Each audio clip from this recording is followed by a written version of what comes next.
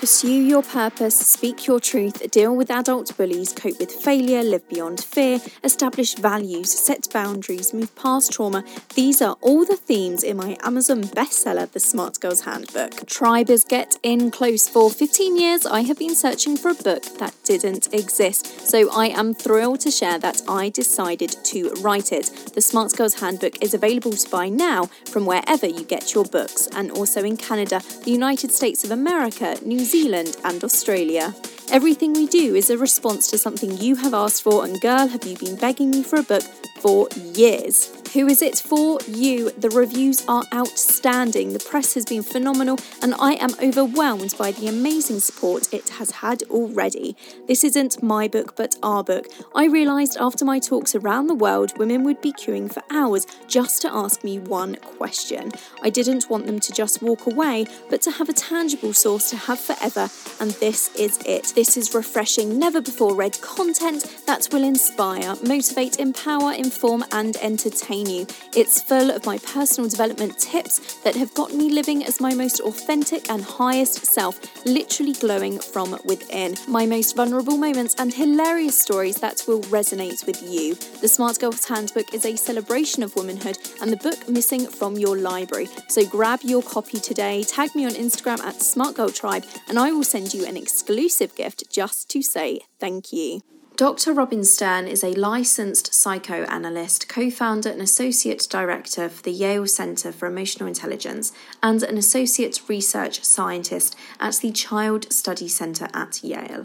Robin is the leading expert on gaslighting and is the author of The Gaslight Effect. In this episode, Dr. Robin explains gaslighting, the first signs, and answers the question, how do you know if you have been gaslighted by your parents? We also talk about the Me Too movement, gaslighting language being used in the mass media, and ways to gas-proof your life. Hello, Dr. Robin. It's great to have you on the podcast today. Could you just begin by explaining to our audience what gaslighting is and where it really originates from? It's a form of psychological abuse where the gaslighter attempts to sow seeds of doubt into the gaslightee in order to help them or lead them to question their reality, their character, and sometimes even their sanity, while he or she is insisting that their reality is the only reality. And there's something wrong with the gaslightee that he or she doesn't see that. When did gaslighting, this term, really come about? When did it start? Has it always been around? It may have always been around since the movie Gaslight. So it probably got its start at that point that is when it's credited to have started, because the movie Gaslight was set in England at a time where there were gaslights used to, rather than the lighting we have today, to illuminate rooms and to light up streets. And in the movie, the 1944 movie that is famous with Ingrid Bergman and Charles Boyer, the diabolical husband who is trying to drive his wife crazy in order for him to steal her the jewels that her aunt hid in the attic after he murdered her, or before he murdered her years ago.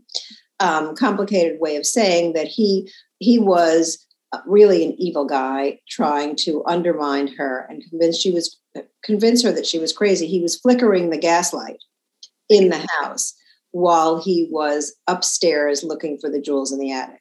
And when she asked, did you see something? Did you notice anything going on in the attic? He said, of course not. No, I didn't see anything flickering.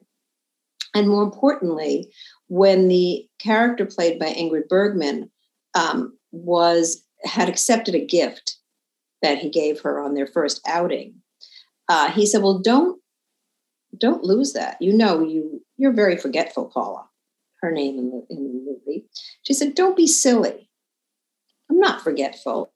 Because at that point in the relationship, like in most gaslighting relationships, Paula was strong and confident in her reality and in her perception. And so she was able to just fluff it off and say, no, that's silly. But then the audience sees in this movie that Charles Boyer character steals the brooch, this gift he had given her, out of her bag. And so she's furiously looking and frantically looking for it. And she begins to believe that after all, maybe she is forgetful. So by the end of that scene in the movie, Ingrid Bergman character named Paula says to her husband, "You're right. Maybe I am forgetful. Oh, I'm so tired, Gregory," his name in the movie. And what's interesting is in a few minutes in the movie, you see what could go on for months in real life, where somebody starts out undermining you or making a comment that is intended to have you second guess your perception.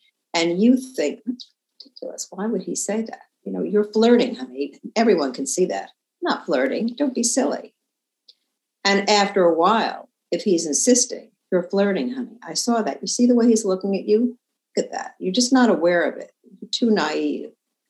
You might begin to second guess yourself. And if you are vulnerable to gaslighting, you will begin to second guess yourself. And you will say, well, is it possible? And maybe it's so. And maybe he's right. So is there a difference between gaslighting and manipulation, or is gaslighting a form of manipulation? Gaslighting is a form of manipulation because you're manipulating somebody's reality, but it's different than straight out manipulation. Let's say we don't agree on the kind of movies that we like to go see, and we have a movie date. And I might say, "Oh, you know, we're going to run into one of our friends at the other movie. Let's go." And so I manipulate you and go into the movie that I want to go to. But I'm not necessarily, or at all in that example, trying to undermine your perception and your reality or your character. Like, what's the gaslighting version of that would be, what's wrong with you? You know, your taste in movies is really questionable. Everybody knows that. You don't have a critic's eye. You choose the movies that are flops all the time.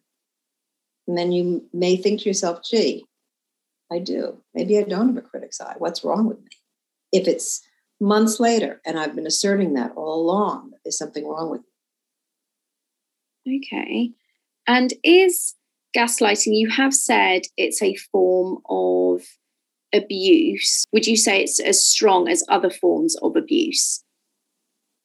I would say that it is sometimes stronger than other forms of abuse. And in fact, when I was writing my book in 2005, 2006, for the first time, and I interviewed women who were leaders and counselors in battered women's shelters and shelters for battered women, they said to me, the psychological abuse, the gaslighting, is far worse than the physical abuse, because you will heal from the black and blue. You can point to the people in your life who cause that black and blue. But when you feel like you've lost your soul, you've lost your joy, you've lost your self-esteem, most of the time women are pointing the finger at themselves and saying, what's wrong with me? Mm-hmm. Even when they realize that they've been involved in a gaslighting relationship, even when they have the opportunity to name it by understanding what it is, they still might say, there's something wrong with me that I was vulnerable to that. What's wrong? Nobody else would have been vulnerable to that. I know this person and that person and the other person for whom that would never happen. Okay. So it is extremely dangerous form of abuse. In the early stages of gaslighting, when you're still arguing, when you still are rooted in your reality, it's possible to not feel devastated at that point. In the first place, in the stage one, as I call it, when you're basically dismissing and denying what the person is saying as something serious, that's kind of crazy. I'm not going to take it seriously. He's a little paranoid. He's a little jealous. That's why he thinks I'm such a flirt. So not too dangerous, right? Maybe you don't have the best judgment in men, and so you're picking these guys who are doing this, but not too dangerous. The second stage, when you're arguing, defending yourself, I am not a flirt. Can't you see how much I care about you? Don't I give you evidence of that every single night, dangerous, because you are ruminating. Your mind space is taken up with playing and replaying these conversations to try to figure out who's right or wrong. And you've lost the connection to your own feelings there. So you've lost the ability to say, it doesn't matter who's right or wrong. I feel like crap right now. And he's making me feel like there's something wrong with me. And I don't like that. So you're in this power struggle that doesn't stop. Even when your gaslighter's not around, you're thinking of his responses in your mind. And you're having that argument over and over and over with yourself. It's one of the hallmarks of stage 2. Pretty dangerous because it impairs your ability to concentrate. It impairs your ability to make decisions. It influences the way you talk about your relationship. You stop, in fact, talking about your relationship to people because you don't have a lot of good things to say anymore. And your closest friends, who in the book I call your flight attendants, are saying this doesn't feel right. How common is gaslighting? It's very common. It's not very common that it's stage 3 gaslighting, but I would say that many of the people who are listening to this podcast have either experienced it themselves, felt themselves the gaslighter inadvertently, not even realizing they were doing that. Oh, you're not hungry. You're tired. You're tired, aren't you? You're telling me you're hungry, but I know you're tired. Very typical, for example, parent communication to children. Very often I will hear, even today, with the exception of COVID, where we're not going to the grocery store that often, but I'll hear today a mom say, you're not hungry, you're tired, undermining her child's or your friends or your partner's sense of their knowing their own feelings and their own reality. How is it that I possibly know what you're feeling better than you? Is a gaslighter always aware of what they are doing, or is it possible to gaslight subconsciously? You've just given a wonderful example. I love that question. Gaslighters born this way? Are they consciously aware? And the answer is people are not born gaslighters. Gaslighting happens as socially. It's a product of socialization. It's a product of social awareness. When you're growing up, you've either seen it happen, or it's happened to you. You've experienced it, or both, or you happened into it. So you kind of try it on by accident one day, and it works. Because one thing we know about gaslighting, it does work. If you persist in that kind of communication with somebody who does that dance with you and buys into it, you will find that it's a very effective way to deflect responsibility, to not have to answer questions, to get your partner out of your hair at the same time that you're keeping your partner attached to you. Because on the other side of the gaslight T side, it is maddening when you can't convince your gaslighter that you're okay, that they're not right about you. And one of the main reasons that people keep themselves stuck is that they don't want to let go of that dynamic. But I don't want to leave until I can show him that I wasn't flirting, or I don't want to leave until I can prove, well, it may never happen. But the gaslighter did not necessarily come into that with the diabolical intentions that the Gregory character came into gaslighting in the movie 1944. Is it ever possible to gaslight ourselves? Because we obviously all have an inner critic, a voice inside that head that says maybe we're not talented enough or experienced enough. Is it possible that we can manipulate ourselves to almost change our perception of reality to suit maybe someone else's story? For instance, maybe you're in an argument with somebody and then you start to question your perception of this argument to the point where you start convincing yourself that maybe you're actually wrong when you're actually in the right. Happens all the time. Very common. It's because most of us have a much easier time talking negatively and critically about ourselves than we do positively and affirmatively about ourselves, right? Gaslighting is another way of putting yourself down, questioning who you are and why you're doing the things you're doing. And I would say it's very popular to gaslight yourself, especially if you've been in a gaslighting relationship. When you start out thinking, there's no way, that's insane. I know exactly what I'm talking about. And over time, you're listening to somebody's voice tell you. And so then you're in this gaslighting relationship. But when you then internalize that voice and you're saying it yourself, then you're doing a good job of gaslighting yourself. You've learned the technique quite well.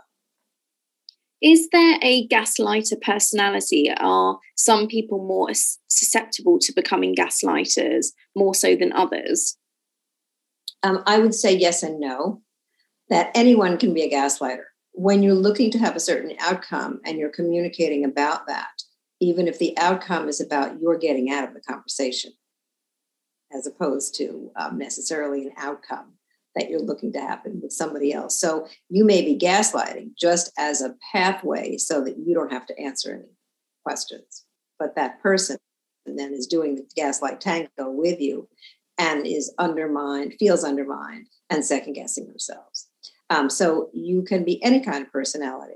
People who are insecure and don't know another way to stay attached to someone could resort to gaslighting or could play either side of the dynamic. People who are controlling, people who are insecure, people who are very self-involved, who are narcissistic, who don't really think of themselves as somebody else as being in the sphere of importance. So obviously, if you're narcissistic in an unhealthy way, since we all need to have a certain amount of narcissism, healthy narcissism is a good thing. But when we talk about it in this context, we're usually talking about unhealthy narcissism. And that means that what you want to do and everything important to you is the way it goes. So those things can influence. Are quieter, more sensitive, insecure individuals more susceptible to being gaslighted? Maybe people who aren't so confident or secure in themselves. Yes, you are more vulnerable if you aren't secure. I wouldn't say if you're quiet, that's necessarily the case. You can be very strong and quiet at the same time. But if you are not comfortable asserting your reality, that's what you mean by quiet. Okay. If you are, if you have come from a home where your attachments are insecure, and so you are worried that at any moment you could lose the relationship, or you could lose the channel of communication with that person right then and there, you're more vulnerable. If things in your home were, it was hard to tell if things were black or they were white or they were gray. And it was just a question of, well, I see it this way, you see it this way. And so what's real? We kind of live in a world right now where some of the context we're living in is serving that up to us all the time. Mm-hmm. Is it really dangerous pre-vaccine, is it dangerous to take the vaccines? And even now, is it not dangerous to take the vaccine? What's your reality? And so in a relationship, what's very hard is that the reality people are talking about when they're in the gaslight tango is usually about your character or the gaslightee's character or mental health or stability or values. I understand. Diving in deeper then, what would you say, Dr. Stern, are some of the first signs you are being gaslighted? There are several. You're asking yourself, is there something wrong with me? Am I crazy? Multiple times a day. You have trouble making decisions. You notice that you are pulling away from some of the people who know you the best. You don't like talking about what happened on that last date or in the relationship because it could be embarrassing. You don't want to hear what other people have to say. You have an intuitive sense that something's wrong, but you just don't know what it is.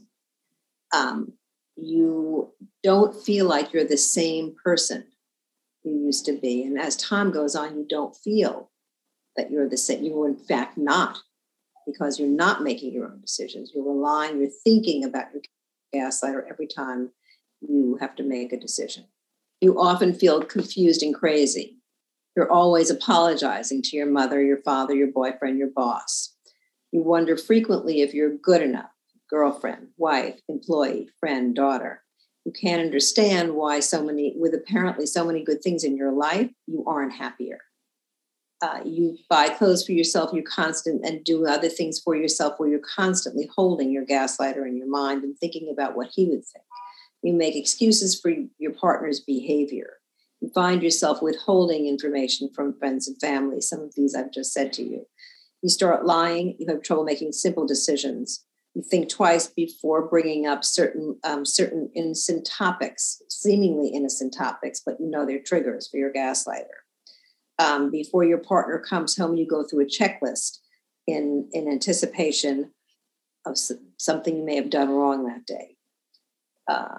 You feel as though you can't do anything right. And importantly and tragically, as you move through the stages, you lose your joy and you begin to feel hopeless to do anything about it. Wow, that's a really powerful list. Thank you for sharing. And I would love to know, what is a person's best defense against gaslighting? How can we stop it from happening? That's a really good question. So the answer is it's very difficult once you're in it, because when somebody challenges your reality, it's like losing the ground that you're walking on, right? So first, your gaslighter challenged your reality and you felt destabilized, but then you bought into it and now you have a new reality. And that reality is that you're being gaslighted. And then somebody else is coming into your life. Maybe it's a friend. Maybe it's a therapist. Maybe it's a parent or a sibling. And they're telling you something and they're challenging your reality. So the first thing is to be able, I think, to write down the dialogue you're having with your gaslighter and notice when the conversation goes from, I'm saying something to you, Scarlett, you're responding to me. I'm saying something back to you, you're responding to me. And we're talking about going to the mall together. And then all of a sudden, we're not talking about that anymore. You're talking to me, Scarlett, about what's wrong with me. You're talking to me about the fact that everybody knows I'm not fun. Everybody knows I'm a loser. And suddenly I'm not thinking about them all. I don't even remember that that's the question I asked you. I'm just thinking, she's right. I'm a loser. So that being able to identify when it's happening, being able to manage your own emotions in the moment so that you can take a deep breath and say to yourself something like, this is gaslighting, I'm being manipulated, or simply, I don't like it. I don't like the way I feel. Mm-hmm. Being able to move away, to stop it. Being aware of your feelings and being aware of the dynamic when it's happening. Would say really important to reach out to somebody who knows you well and say, I'm struggling with this. What do you think? Somebody you trust who you know will always have your back, like your best friend, as embarrassing as it may be, or your mom, or your sibling, or a trusted teacher. You know. One of the most common, for example, I know I'm diverting a little bit, one of the most common ways that teen girls relate to each other in these, like from click to click, or when they're being bullied, is through gaslighting. So something like this. Where we always sat together at lunch. And you're one of my best friends, Scarlett, and we sit together at the same table at lunch. And then all of a sudden, you're not saving me a seat anymore. And I go home and I talk to my mom about it. And then I'm crying about it. I'm trying to reach you on the phone. You're not answering my phone call. So I go and I say to you, Scarlett, are you mad at me? Are you upset with me? And you say to me, whatever, you are so sensitive. And I walk away from that interaction, maybe, and think to myself, she's right. I'm so sensitive. You still haven't responded about the lunch table. You still haven't told me if you're mad at me. All that's happened is that I walked away from the interaction feeling bad about myself and like there's something wrong with me for being sensitive. Or the couple I worked with where and I alluded to them earlier when I was going into that little role play about being a flirt on the street. So the boyfriend told his girlfriend that she was flirting with everyone on the street and that he'd like for her to walk with her head facing down, with her eyes averted down while they were walking on the street so she wouldn't have to see anyone and she wouldn't flirt with them. And when he asked her to do that, he told her he was being helpful to her and helpful to the relationship. And in fact, when they would go out to dinner, he would choose a seat so that she was always facing the wall. And when she finally came to therapy, because she began to feel a little bit like she was in prison or confined in a way where she couldn't even look up when they were walking down the street, she said to me, but Dr. Stern, isn't it true that if I don't look up, I won't see anyone to flirt with and we won't have the fight? Isn't that true? The only reason we have the fight over and over and over again is because I did that. Pretty powerful. Mm. Because in fact, it was true, right? If she didn't look up, they wouldn't have had the fight. So we have spoken a little bit about partnerships, family members, we've mentioned friends. In which relationships does gaslighting predominantly show up? The closer you are, the more dependent you are, the more likely it's going to happen. That's interesting. Especially because in a family relationship or in a partnership, in an intimate relationship, the stakes are usually higher at your leaving than if you're being gaslighted in the workplace, although it can be devastating to be gaslighted in the workplace. And you may not be intimate with your boss, but you certainly feel dependent on your boss for an evaluation. And so if a lot of the gaslighting is about how you are being undermined and you're second guessing yourself and your performance, and are you in fact doing a terrible job, or are you don't hear the instructions correctly, like what's wrong with you, that can be very devastating, and you're not necessarily intimate. I don't remember where I started that sentence, but it's not as likely to happen over time because you can leave. And just knowing you can leave will sometimes allow you to have the agency to say, you know what, the way you said that to me didn't land on me really well. And I'll make another appointment. We can continue the conversation. But right now, I need to go back to my office. And even that's risky if you put off someone who's intent on undermining you in that moment, because it is a form of psychological bullying as well. But I'm interested in your reaction. So you said that's interesting, as if you were expecting me to say something else. I think just gaslighting, to me, I haven't been gaslit, but I think that there are some gaslighting behaviors that people do subconsciously without really noticing. So even though I've never been in a relationship with a gaslighter, I don't have a family member who's a gaslighter, I am recognizing behaviors, even from friends or people who I have worked with.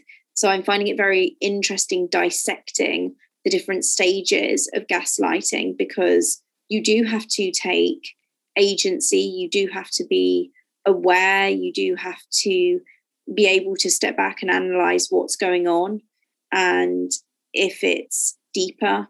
And I also work a lot being a speaker at universities and in schools. So recognizing these patterns, I'm finding it very interesting going through everything that you're saying, being the expert, to be completely honest.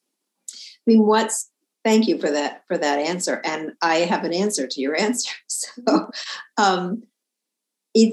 people may try to gaslight you, but that's a different question or a different issue than where does gaslighting happen the most often? Because if you're not stepping into that tango, then that could be a gaslighting behavior, but you're not being gaslighted.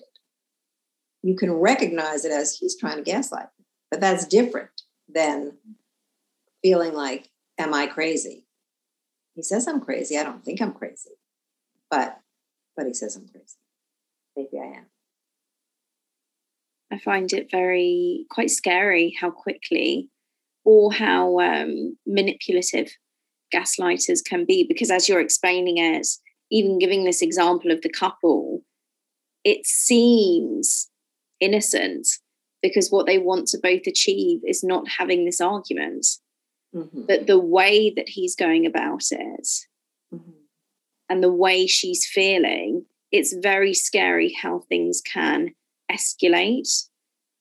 Not everything is as it seems. It can seem innocent, it can seem helpful, but actually beneath the surface, it's a lot more dangerous than maybe one would initially think. Yes, because the reality that you buy into is a reality that can flatten you, that can really destroy your confidence and the ground you're standing on. So here's another example, which is not that uncommon, unfortunately. So, I mean, this extreme example may be not that common, but these dynamics, not that uncommon. A couple presents themselves in my office, and after he was seeing other women outside the relationship, they have an exclusive commitment.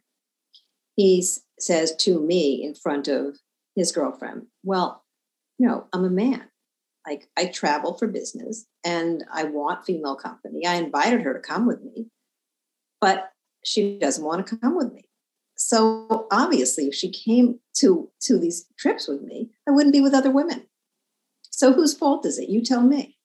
She didn't come, and now she's complaining. Like, I think that she's really a bitch. Like, she won't do what I ask her to do. She won't come with me. And then she's telling me that I can't be with other women. I don't want to be with other women. It's her fault. And she, who's also in the room, says, I could see in her face that she knew there was something wrong with that construction of the reality, right? But she said, it is my fault. He's right. Because if I went to those conferences with him, he wouldn't be with other women. So whose fault is it? Yeah. I'm finding it quite scary how much society as well can encourage gaslighting, maybe without realizing. And what is coming to mind is this was years ago. I knew someone very close to me who was sexually assaulted. She told her partner that she had been sexually assaulted. And his response was, it's because of how you dress.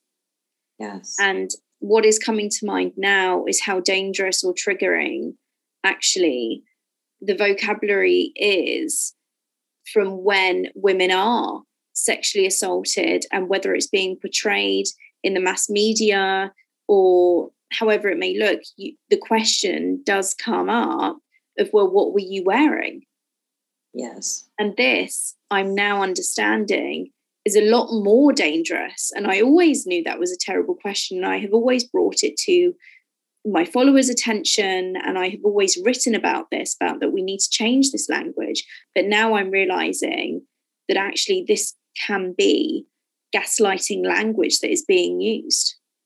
It definitely is. In fact, with the popularity of the Me Too movement, from my perspective, was women reclaiming their reality.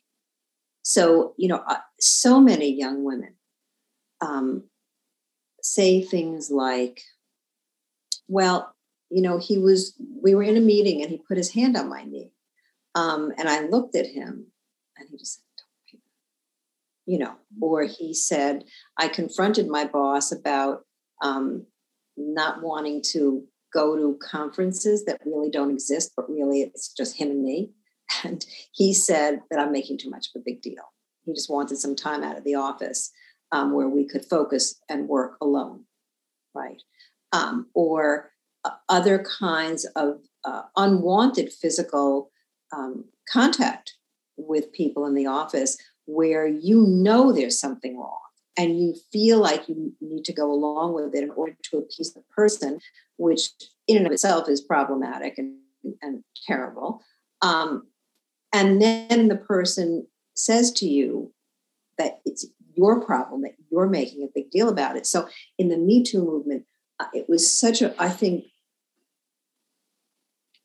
incredibly wonderful that women were able to reclaim their reality, that in fact, it is a big deal if somebody's violating your boundary, whatever your boundary is. In fact, it is a big deal when somebody tells you there's something wrong with you and blames you for some act of violence or unkindness or mistreatment that they're perpetrating. One dynamic I would like to discuss is being gaslighted by your parents. Mm-hmm. Is this common? Does it happen? Is it always subconscious? Can it be intentional? Are there common signs to look out for? Because it's incredibly hard as a child, no matter what age you are, to look at your parents and maybe analyze or dissect their behavior using this kind of lens. Yeah. So yes, it is unfortunately way more common than we would like it to be. And in many cases, it's not that parents set out to gaslight their children. It's simply that they want to control the moment, like in the supermarket, sitting down with your child and explaining that, yes, even though he's hungry, we're going to have dinner in an hour and he can wait. I mean, that would be a great approach, but parents don't often want to spend the time, think of doing that, have the language handy for alternative explanations. So they just grab their children's arm and say, you're not hungry, you're tired.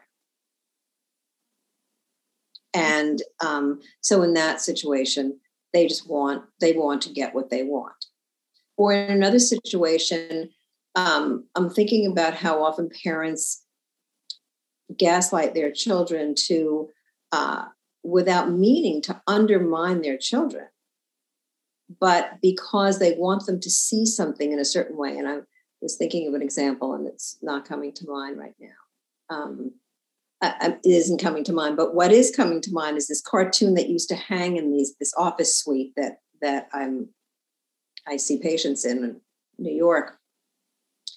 It was so great and so popular that somebody actually took it from the office after reading it.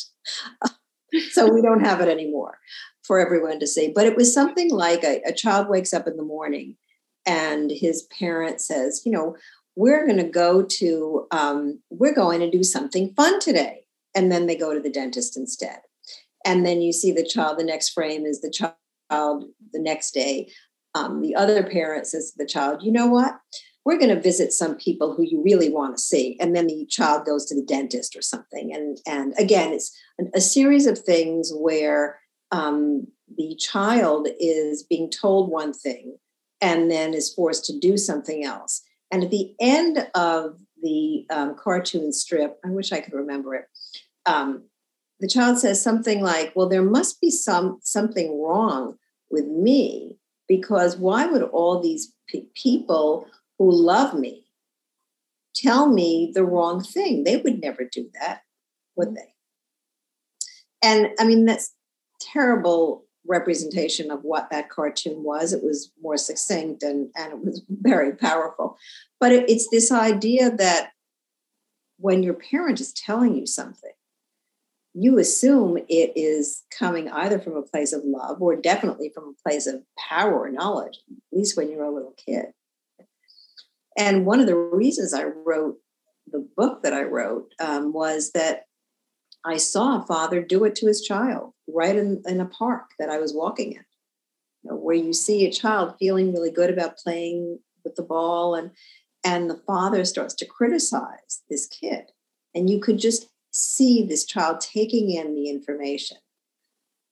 He was having a great day, was feeling good about himself. And then all of a sudden, he wasn't that good kid. He was a bad kid. He was clumsy because the ball went out of the fence, and he was a clumsy kid. And didn't I tell you, don't you know you're so clumsy? And what's wrong with you? And all of those words. So what your parent tells you becomes your self-talk as you grow up, right? We know that. And so if your parents' talk to you is always in opposition to the way you see the world, you're holding on to that. And you wonder, I don't see it like that, but I obviously don't know. As children grow up and become older, are there any particular gaslighting behaviors that parents use as their maybe children, if you like, become adults to assert control? Everything from you don't know how to manage money, you haven't had any experience, you don't know what you're talking about, to the only person who's ever going to love you like this is your mom. Nobody, you're a loser. You're a loser. Look at you. You can't even get out of bed this morning. Things like that really are shots immediately at your self-esteem.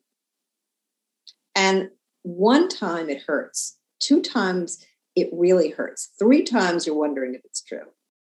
Thank you for listening to the Smart Girl Tribe podcast. I am your host, Scarlett V. Clark, award-winning founder and CEO of Smart Girl Tribe, the UK's #1 female empowerment organisation, host of this top-rated podcast, the Smart Girl Tribe podcast, and author. You are my community, my family, so come and follow along for more female empowerment and personal development in our private Facebook group, the Smart Girl Tribe Society, or on Twitter or Instagram at Smart Girl Tribe.